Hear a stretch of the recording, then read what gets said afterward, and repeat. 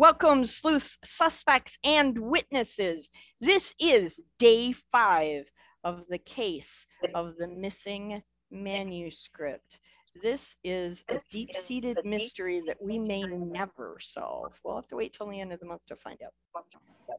This is our nightly schedule. We will be in the Zoom room every night from 7 to 8 p.m. and except Valentine's Day, because we all have far better things to do than play this silliness on Valentine's Day. Tonight, we have 3 authors reading, and just to warn everybody in the room, because we have an extra reader tonight, our interrogation session will be shorter. So I hope you guys took notes and wrote down questions so that we can run through that a little bit faster tonight. Tonight, our authors are A. Carina Spears, Mark M. Bello, and Donna Neumann. And we have a wide variety of readings tonight. It's going to be super, super fun. We're going to have a really good time. So welcome, everybody, to the mayhem of the Zoom room. Yay!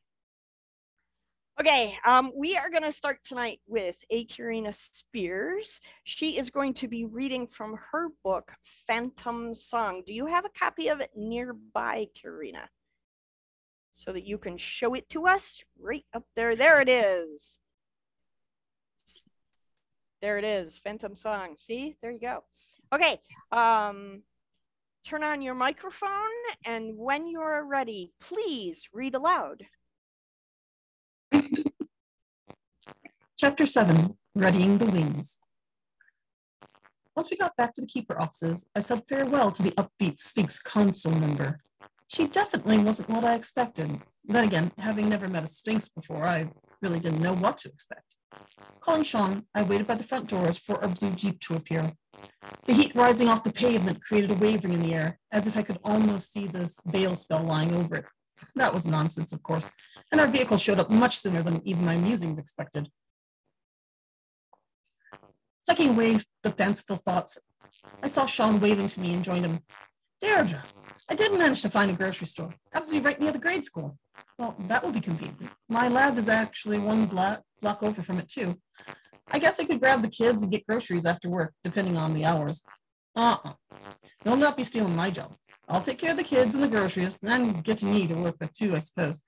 You take care of us, and we'll be right as rain, Sean joked. But then his smile faded as he added, about that. We need to decide if we're going to have the kids finish out the school year here or not. Do we need to do this right now? I asked, perplexed. Looking at me, his face deadpan, he put the car in park and said, yes, we do. The click of the key surprised me. Sean turned off the engine. Taking a deep breath, he continued, there's precious little time that we're alone to talk. You plan on running off with my sister in nearly 3 days from now. That leaves me minding them both and trying to unpack everything. Alone. I felt a twinge of guilt at that. There's only a week or 2 of left of classes here. Do we want to give them in so late? Then we get picked on. I don't want them to have a negative view of their new school by only going through the hard part of integrating with no time to settle in and make friends. Sean rubbed his chin, the ticking of the cooling engine loud in the intervening breaths. Be that as it may, we want to get the kids introduced and acclimated to the supernatural community here. Doing it under the supervision of the teachers and whatever staff they have at the school may be the safest way. We can meet the other parents, let them know these are our kids, and maybe learn something about theirs. We might even get to hear about any hazards we should know about along the way. He rested his hands loosely atop the steering wheel, staring off into the distance. While I considered matters, I really couldn't refute his logic. Sean would be the one watching them both while I sought the information that would secure our stay. Much as I wished I could be there to see the kids through this move, I couldn't. I had to leave it in Sean's hands. Agreed, I said at last. Very good then. Don't you look all worried now, Deirdre. I'll take good care of them, you'll see. Just take care of yourself and my sister, Sean said, turning the engine over. The old Jeep roared to life as if the seaside town agreed with it more than the mountain air we were used to. Maybe I just need to give Parrish for more time to work some enchantment on me as well. Driving home took only minutes, unlike the commute to town we took back in Steamboat Springs. Maybe Sean was adapting better than I was, and yet I glanced at him. His accent sounded stronger while we talked. That usually meant he was worried, or trying to charm me. Could be either. Slipping up beside him, I gave his hand a quick squeeze before we went into the house.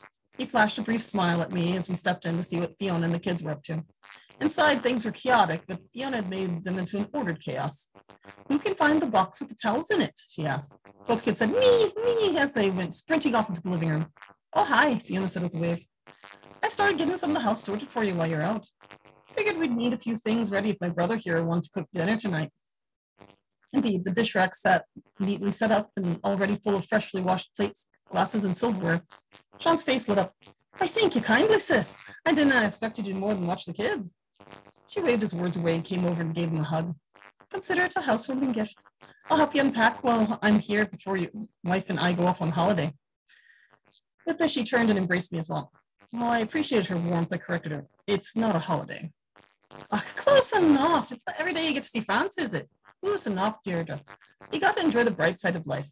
I can't wait to separate the easy from the hard and the good from the bad. It's all mixed together. You have to admire each part you're in with the lessons that are in it. Waiting for the good part to start is the short road to madness.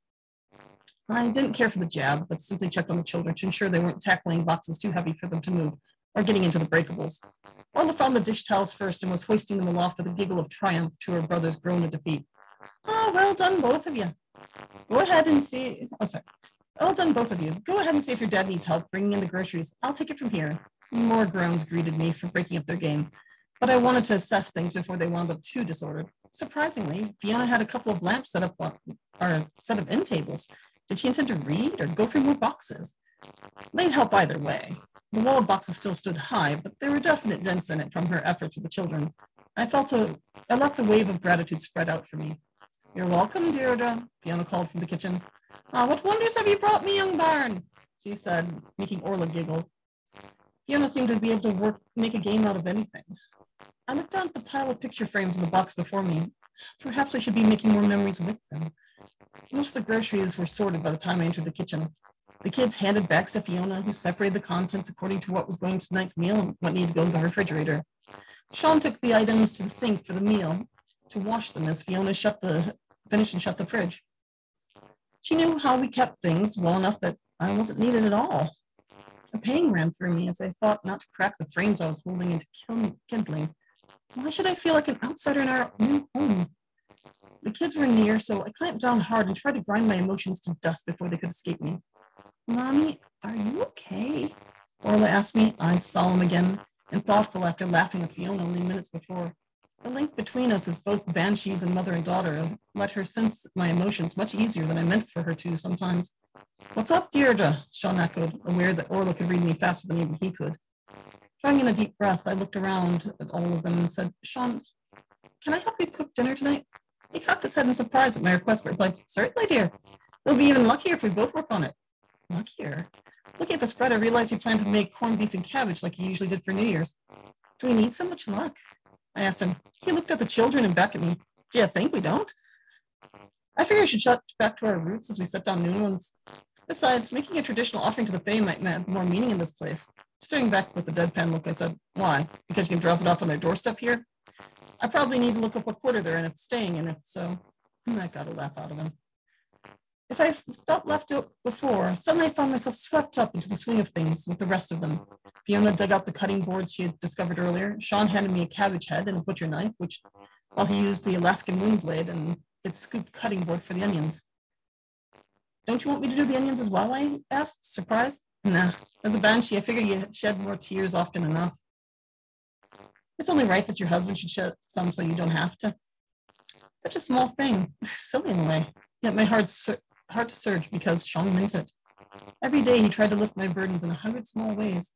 I hid my smile and let the curtain of my hair hide the tears that threatened to join, lest I ruin his gallant effort. They were happy ones, at least, and while they brimmed for a moment, they didn't fall. I'd keep them in my heart as diamonds of our love. Slicing the leaves into long strips took little time for me. Pausing to watch Sean lift Orla so she could throw the corned beef spices into the pot caused Fiona to claim my efforts and add them in as well. A quick look around located the pepper grinder. I got it to hand off to Finnegan to decide how much to add to the pot. And that's time. That's fine. Thank you very much. You're welcome. Welcome into the room, Miss Amy. So glad you were here. Okay. Next, we are going to hear from Mark M. Bello. He is going to read one of his most recent books. Mark publishes so frequently, I have a hard time keeping up. His most recent that he'll be reading from today is The Final Steps. So, Mark, please turn on your microphone, and when you are ready, read aloud. Testing, testing. We got you. Okay. Go ahead. Okay. You want to see a cover? Yeah, absolutely. There it is. There's a little more am I center. going that way? There you go. The Final Let's see. Steps by Mark M. Bello. This is a cozy legal mystery with a new cast of characters. Oh, fabulous. Not my usual stuff. So I had Good. I had fun with this. That's It's even a better. whodunit. Even better. Okay, when you are ready, please read aloud. I am ready. Rosalind's thoughts return from the earlier events of the day to Tyler's current, very tragic and scary circumstances. How did things change so quickly? A man died on campus. Rosalind and Tyler walked side by side, inching over to the building. The yellow crime scene tape impeded their path to the staircase. Security was guarding the premises, keeping onlookers from entering. Tyler, however, was the school's president, and the guards lifted the tape.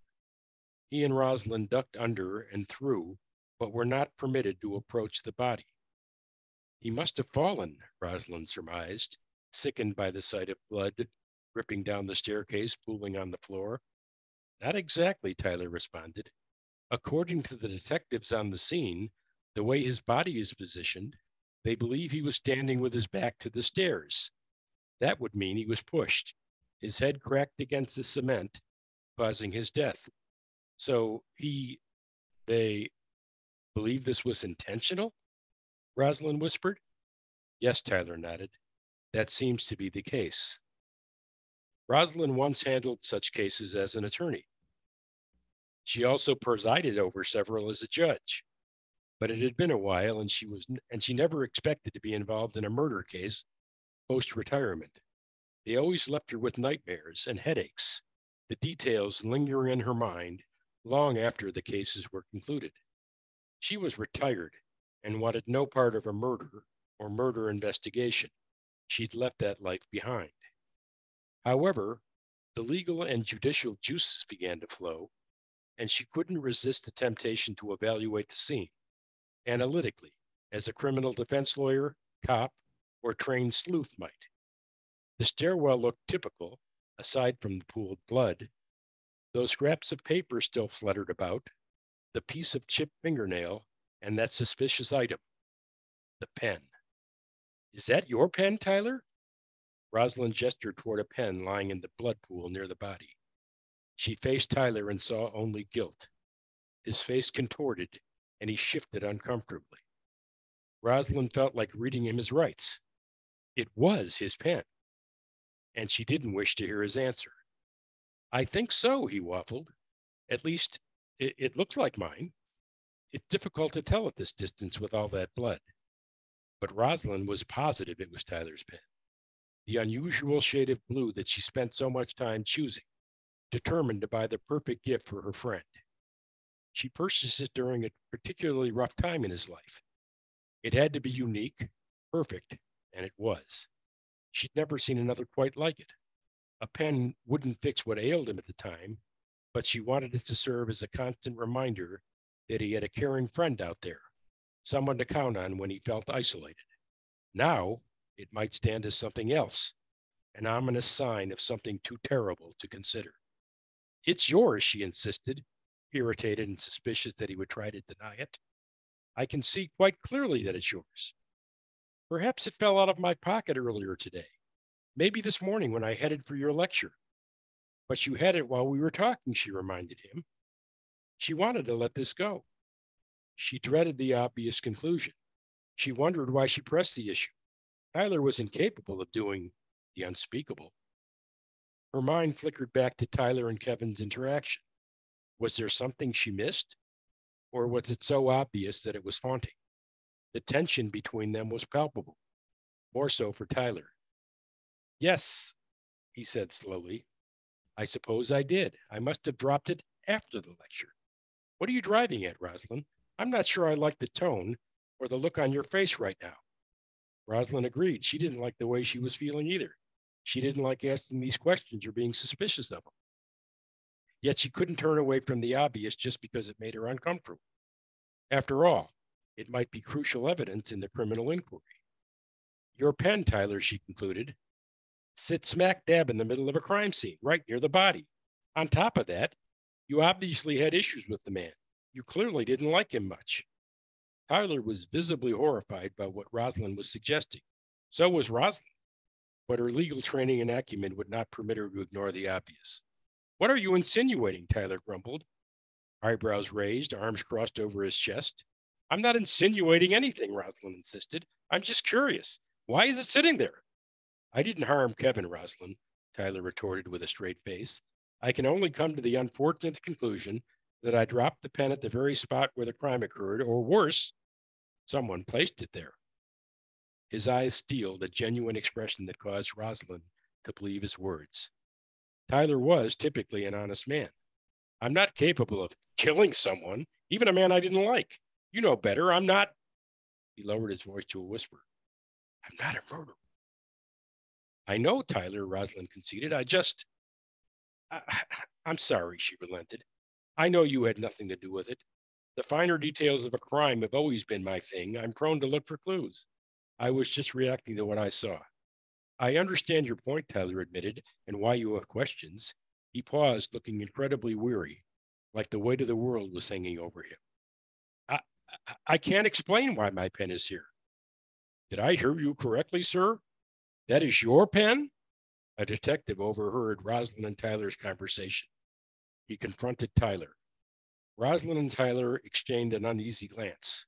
They were so focused on their own exchange that they ignored the possibility that others were near enough to overhear their words. Rosalind felt guilty for bringing the whole thing to light. She convinced herself it wouldn't matter. Surely Tyler had a perfectly rational explanation for the presence of the pen, or perhaps he had a solid alibi. Either way, he was innocent. Tyler cleared his throat.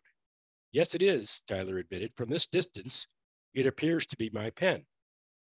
The detective eyeballed him with suspicion. It's been found at the scene. It's evidence. Obviously, we can't return it to you at this time. I completely understand, Tyler assented. Makes total sense. Keep it for as long as you need. A few questions, sir? The detective continued. You're Tyler Guthrie, right? President of the school? Yes, Tyler advised. I'm Detective Reamer. I'm the lead detective on this case. I suspect this won't be the last time we talked. May I ask, how did your pen land in the middle of the murder scene?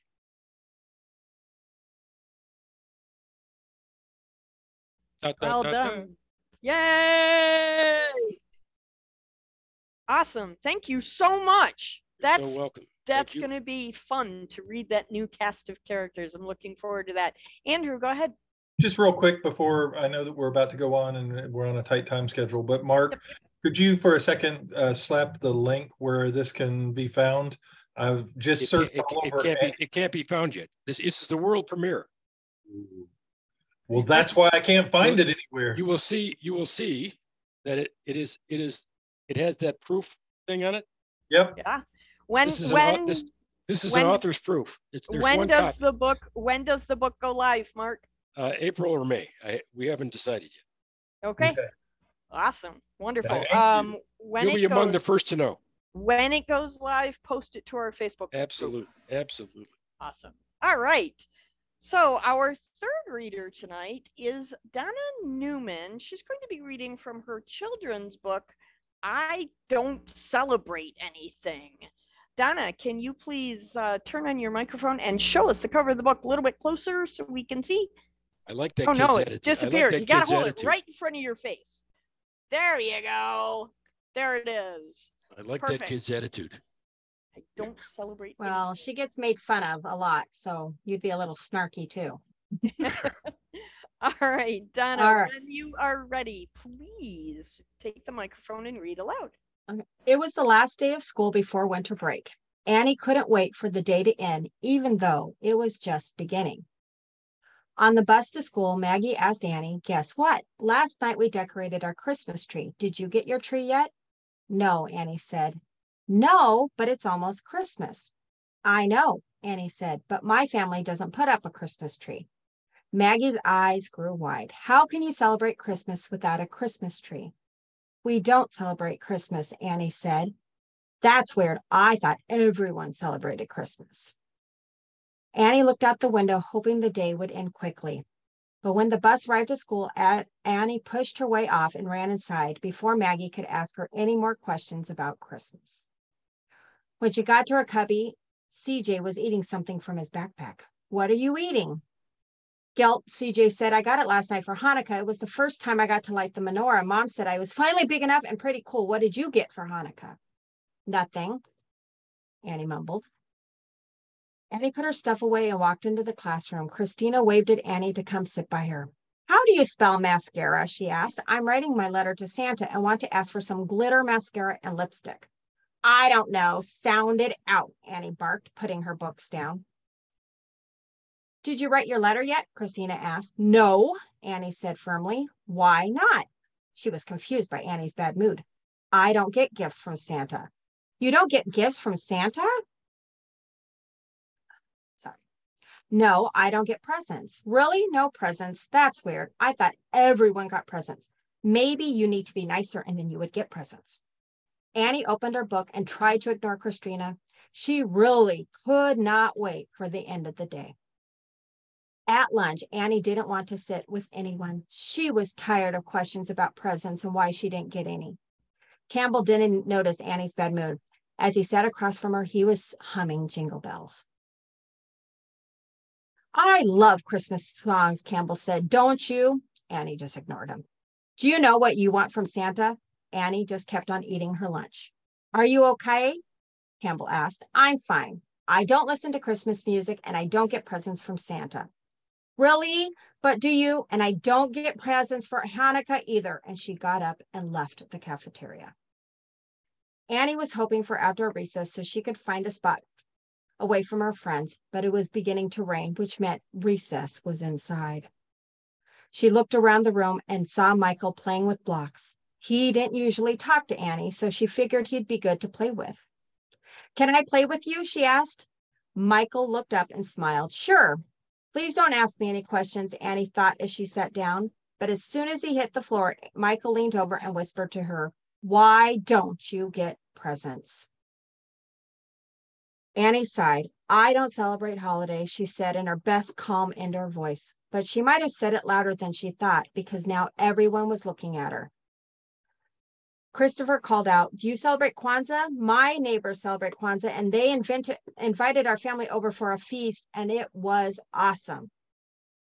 Sorry, my thing is going crazy. No, I don't celebrate anything. The room got quiet and everyone started whispering to one another. Annie's cheeks got redder than a beet as she heard what they were saying. She doesn't celebrate anything, no presents. Her family is weird. She wanted to cry and scream at the same time. For the rest of the day, Annie tried her best to ignore the excitement of her classmates as they talked about holidays, but she couldn't help wonder if maybe they were right. Maybe her family was weird. And I'm going to stop there. Thank you very, very much. Would you please hold up the cover one more time for us? And there was a question in the chat about what style book this is. This is a picture book. For what age group do you? I teach kindergarten. I've read it to my kindergartners. Awesome. So yeah, but independent reading, probably second grade level. Perfect. And again, this is I Don't Celebrate Anything. And there's some of the pictures. The illustrator did a really good job. Sorry, you can't really see them in the background. Yeah. With my background on. We can go hunt them down though. That'll be fun. Thank you so much, all three of our readers tonight. I love hearing people read stories aloud to me. I really, really enjoy it. So thank you again, everybody, for coming out tonight. Now it is that time of the evening once again. The mystery of the missing manuscript. The sardonic text is missing. Who took it? and why? We have 8 suspects.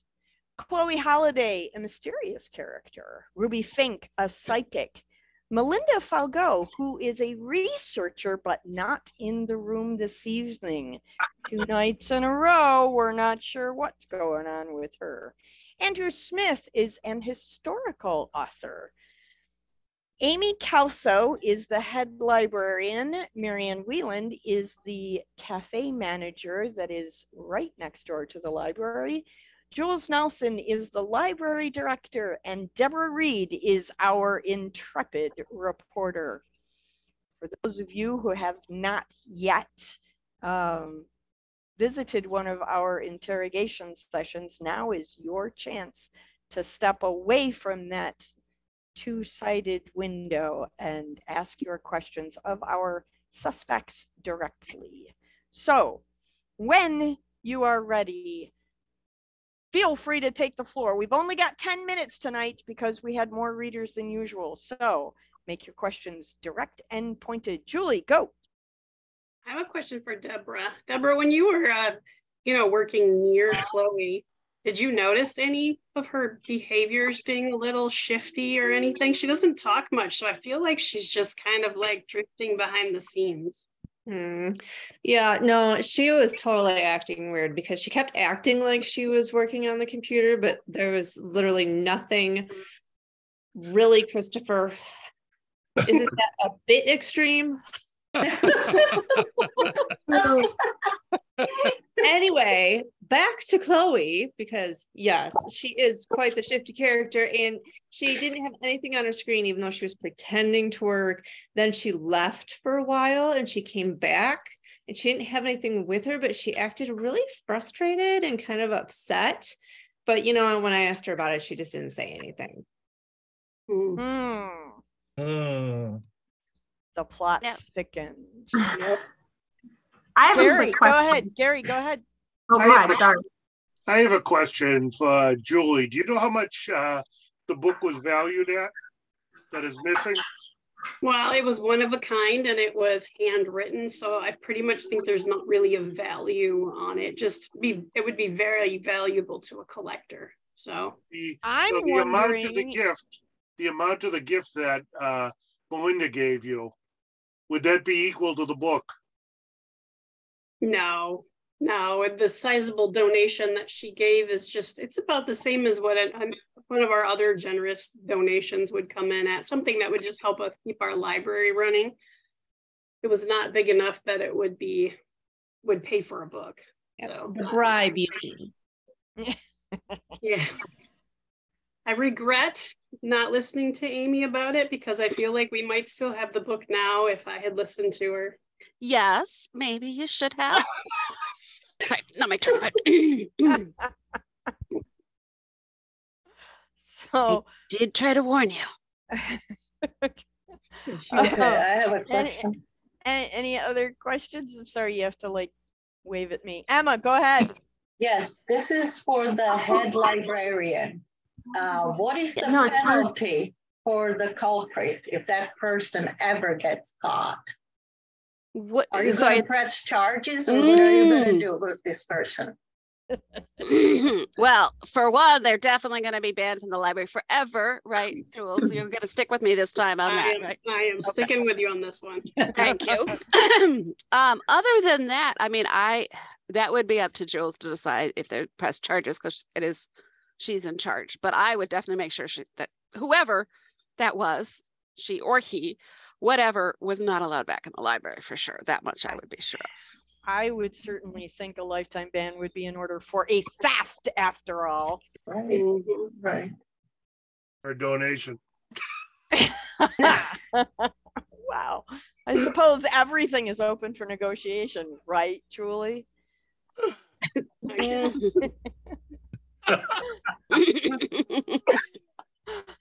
All right. Any other questions out there? Angela, go ahead.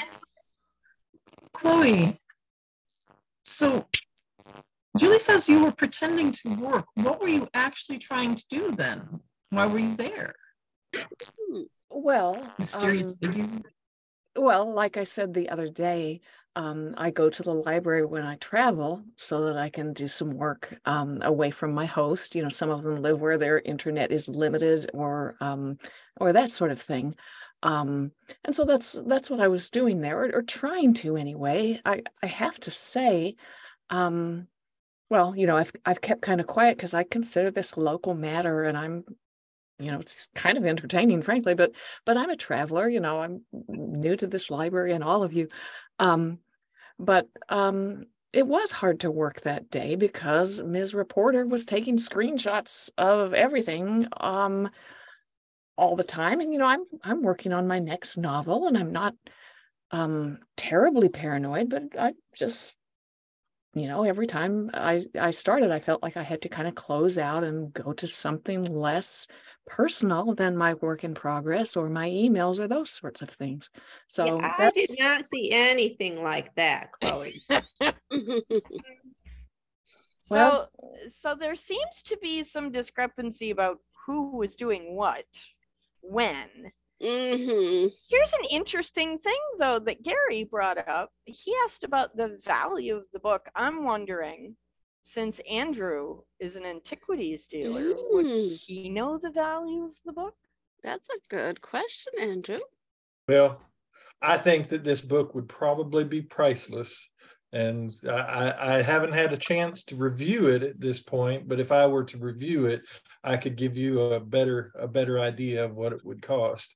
While I was in the library, I was trying to sell my book, The Way of the Antiquities. And as I walked around, every time I tried to see that book was just, it seemed to be attached to that Melinda girl. It just seemed always to be attached to her. So I'd love to see it so that I could come up with an adequate cost for you, or at least a reasonable one, or something that we could take on. And maybe Miss Nelson's library could get another floor if they sold that book. Might be something awesome. Was it worth more than $100, Andrew? This book would have been priceless. It would have been worth well into the 5 and 6 figures. Because that makes it a felony. I think it's past the felony. Dana, you had a question. Go ahead. Yeah, and forgive me if you guys have already asked this question. I haven't had a chance to read or watch the other ones, but MT and Ruby Fink, how did you guys meet exactly? Ruby. Yes. Hello. Well, how did you meet with Melinda? How did you two come to be in the library at the same time?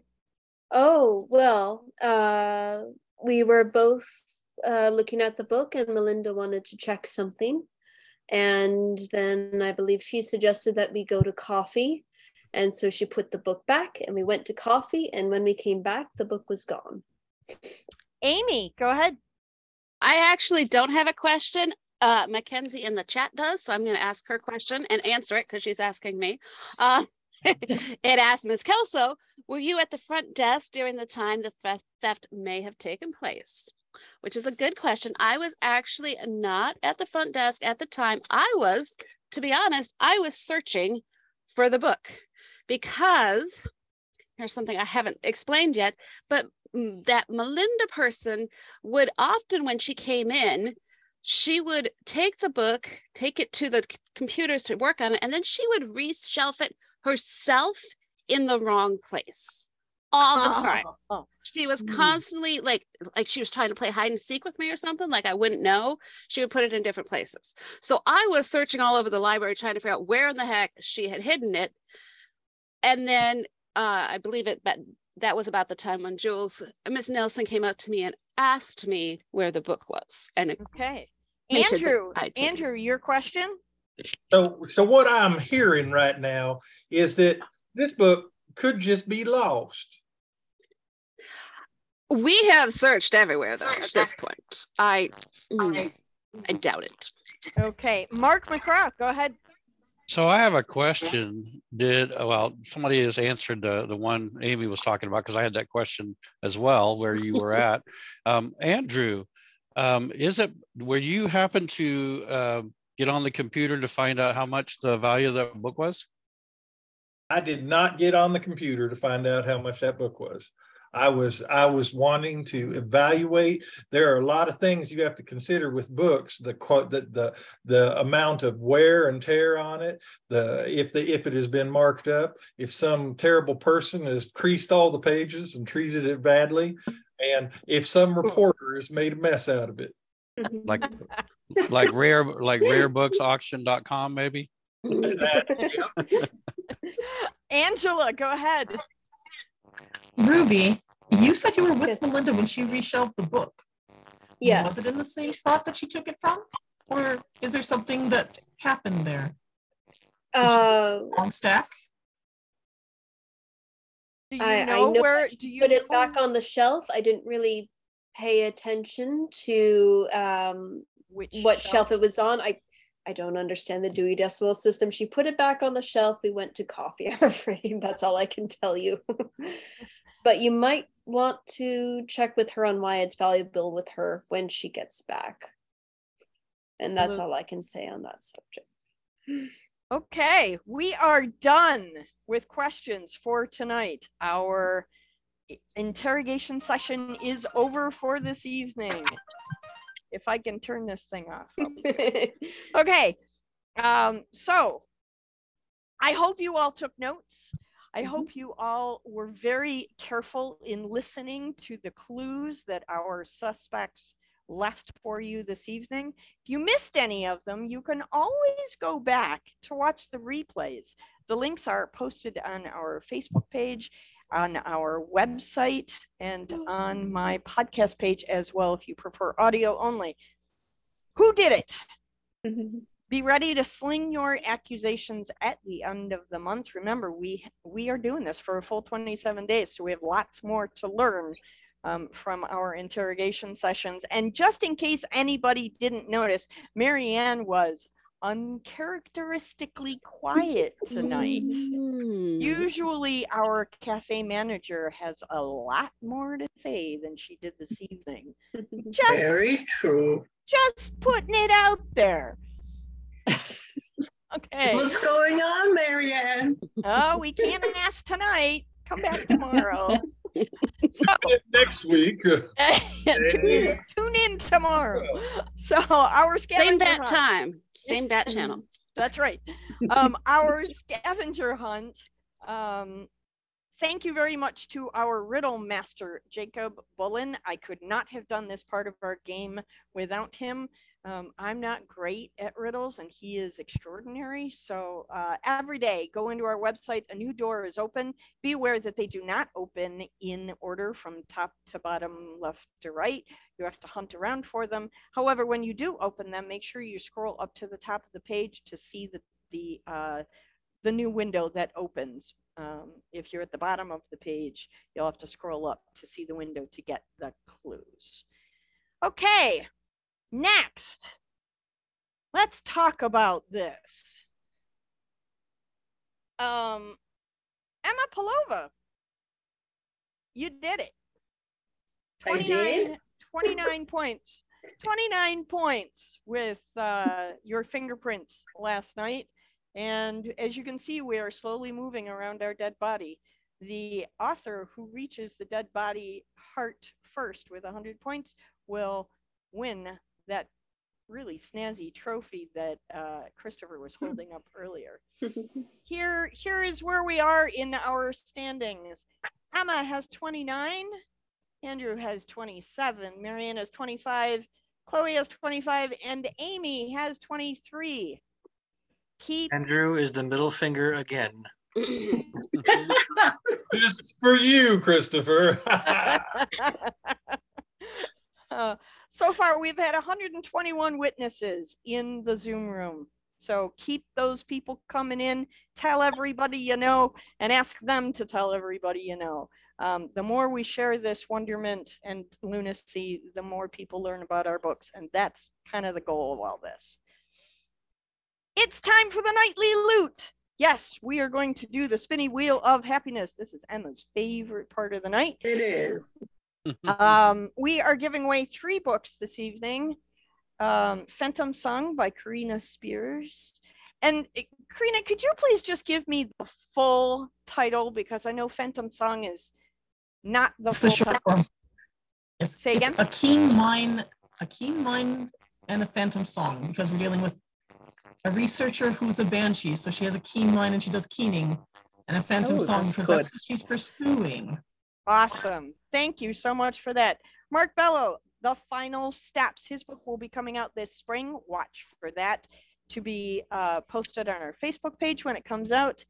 And Donna Neumann's I Don't Celebrate Anything. And I got to tell you guys, the pictures in that book are really stunning. If you get an opportunity to look it up, please do. The illustrations are fantastic. Okay, while I am doing the final setup of the spinning wheel, we have another question. Tonight, because we have an overwhelming number of authors in the room, I would like the authors to respond to this question. Again, this is lightning round, so that means quick while I do my thing. What comes first, plot or character? Donna, you go first. Plot. Plot. Okay, Marianne, plot or character? It depends on if I'm just starting a new book, the plot would be first. If I'm writing in a series, the characters probably. Okay, Katie. It depends. I've had both. I've had some where I'm like, this is a girl and she has a lazy eye and she sees double. So what does that do for her?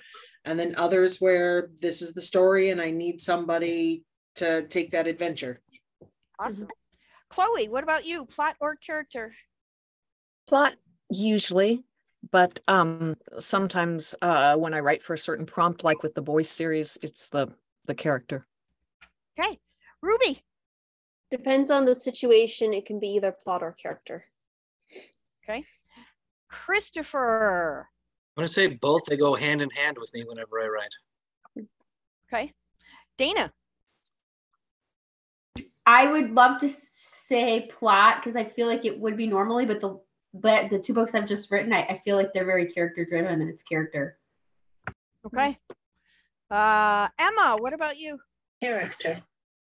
Character. Okay. Diana, I know you're not a writer. You're working on being a writer. We're trying to convert you. As a reader, do you like to read books that are focused more on plot or character? I like a good plot with a good character. Okay. Perfect. See, she's so wonderful. She reads all of us and she's fabulous. Is she a law student? I am not. Deborah. I'm an engineer. Deborah Reed. Usually plot, especially if it's with young adult, especially with the short horror stories I write, though a lot of times character comes first because there is someone I have met or talked with someone about, and I just think that they deserve a story, not always with a happy ending. Yeah. Yeah, we're all going to collaborate on a book about Andrew. That'll be fun. Okay.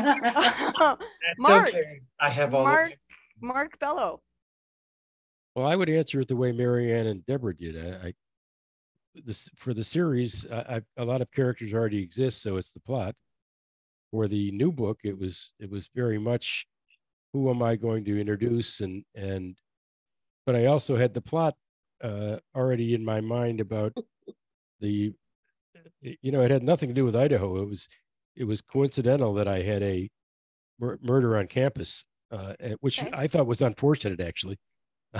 It looked like a shameless steal, but I had the plot in mind, and the question was, is it going to be a Blake novel or is it going to be some new character? And I decided new characters. So awesome.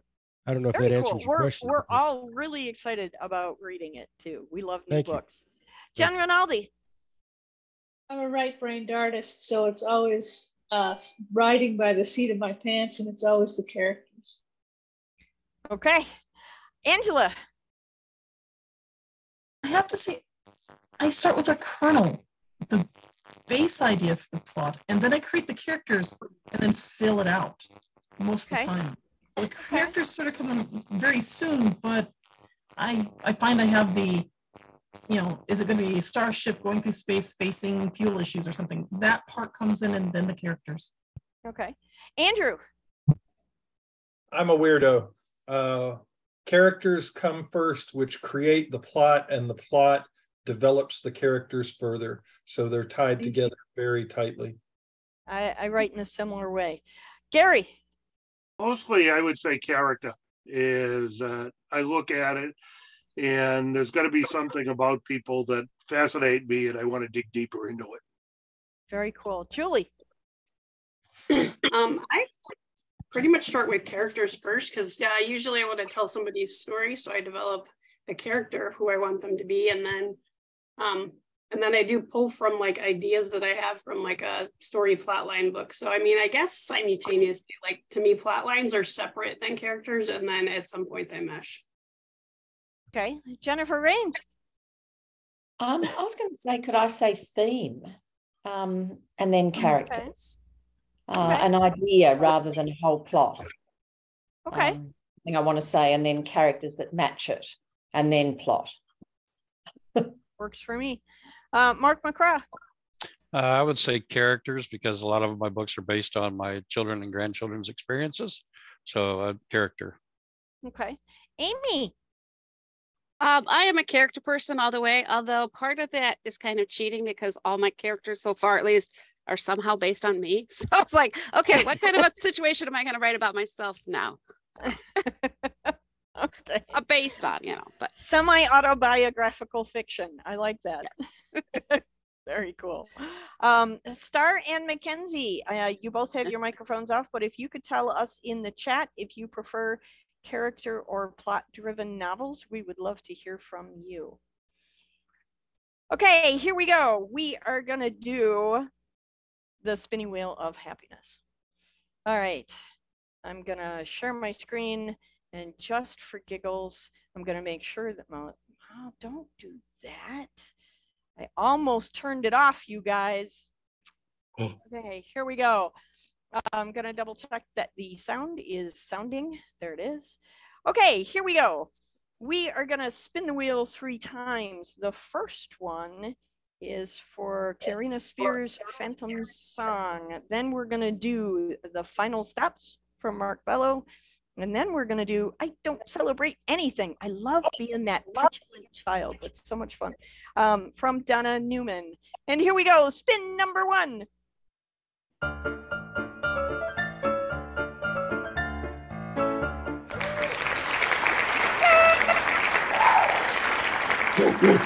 Congratulations, Jennifer. You got a book. Can you imagine? All the way in Australia. Okay. Next one is from Mark Bello's book. Here we go. I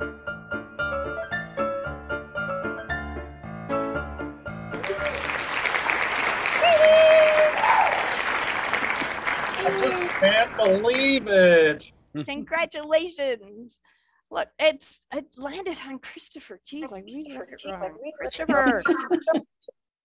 Okay, Christopher, because this book hasn't released yet, Mark will be sending you another copy of Something Mysterious.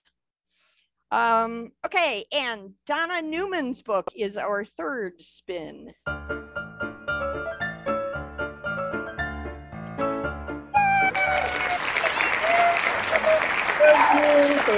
Thank you. That's actually quite a great thing because Andrew has a grandson. So there we go. Dude. Congratulations to all of our spectacularly amazing winners this evening. Thank you to all of our spectacular authors for coming and sharing your work, and for everybody who asked and answered questions in our interrogation today. Thank you as well. Tomorrow's interrogation will be a little bit longer because we only have 2 readers tomorrow. Before we go, real quick, you got like 15 seconds each. Anybody want to say anything else before we leave the room? Anybody? Thank you for coming tonight. Yes, thank you. Yeah, I just would say that I really like the interactive part of this.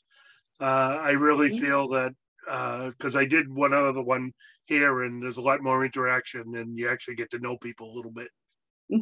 Yep. Yeah, it's Yep. super We fun. will be moving this direction as we do festivals in the future, because it is fun. Andrew, I would really like you to give us a quick pitch for Michigan Reads, if you could. Well, that's what I was gonna say. You steal my thunder. Jeez. So if you are an author and inside of Michigan, and even if you're not inside of Michigan, there are things to consider not being announced yet. Take a moment and go to Michigan Reads, go to the About page, and there is a link inside of the About page that'll take you to a new announcement for authors. Inside that announcement, we'll give a little overview of the status that is going on right now. Michigan Reads is a site that I will be offering for independent authors at a very, very low cost. I am really tired of people absolutely destroying others for the sake of trying to make money off of people. This has been a really fun journey so far, and Engar and several others have been on there. I can't really say if they've got sales, but I can say I have been on 2 calls where it's been called out to me that they have seen Michigan Reads on the state, on billboards, and on other media where I have been advertising it, trying to compile enough numbers so I can prove that there's either value or there isn't. At bare minimum, it is a site that you can post your book at, that you will have a easy place to say to people that that you can get to my book quickly on Michigan Reads.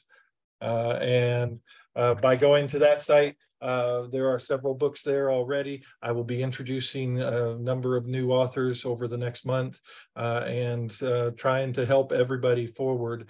Everybody, as an independent author, if you think that your book is the most important thing in the world, you've got to remember that I read a 260-page book the day before yesterday in less than 3 hours, and your book is done, and there are other books to read out there.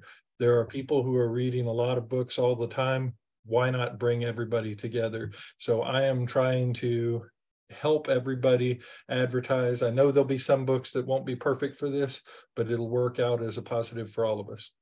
Awesome. Thank you, Andrew. That is, again, michiganreads.com. Go check out the site, learn more about the amazing work Andrew is doing. The best way for us to promote our own work is to promote each other. That's what this whole festival is purposed to do. And Chloe, hang around Yes. after the recording's off. Okay. Absolutely. Okay. Thank you, everybody, for coming. I really super appreciate your time and your fun. And I hope you'll come back again tomorrow night, 7 p.m. Eastern U.S. time. And we're just going to continue doing this until, the end of the month. So come on back. We're going to have a good time. Thank you, everybody. Hillbillies. Bye. Y'all come back now here.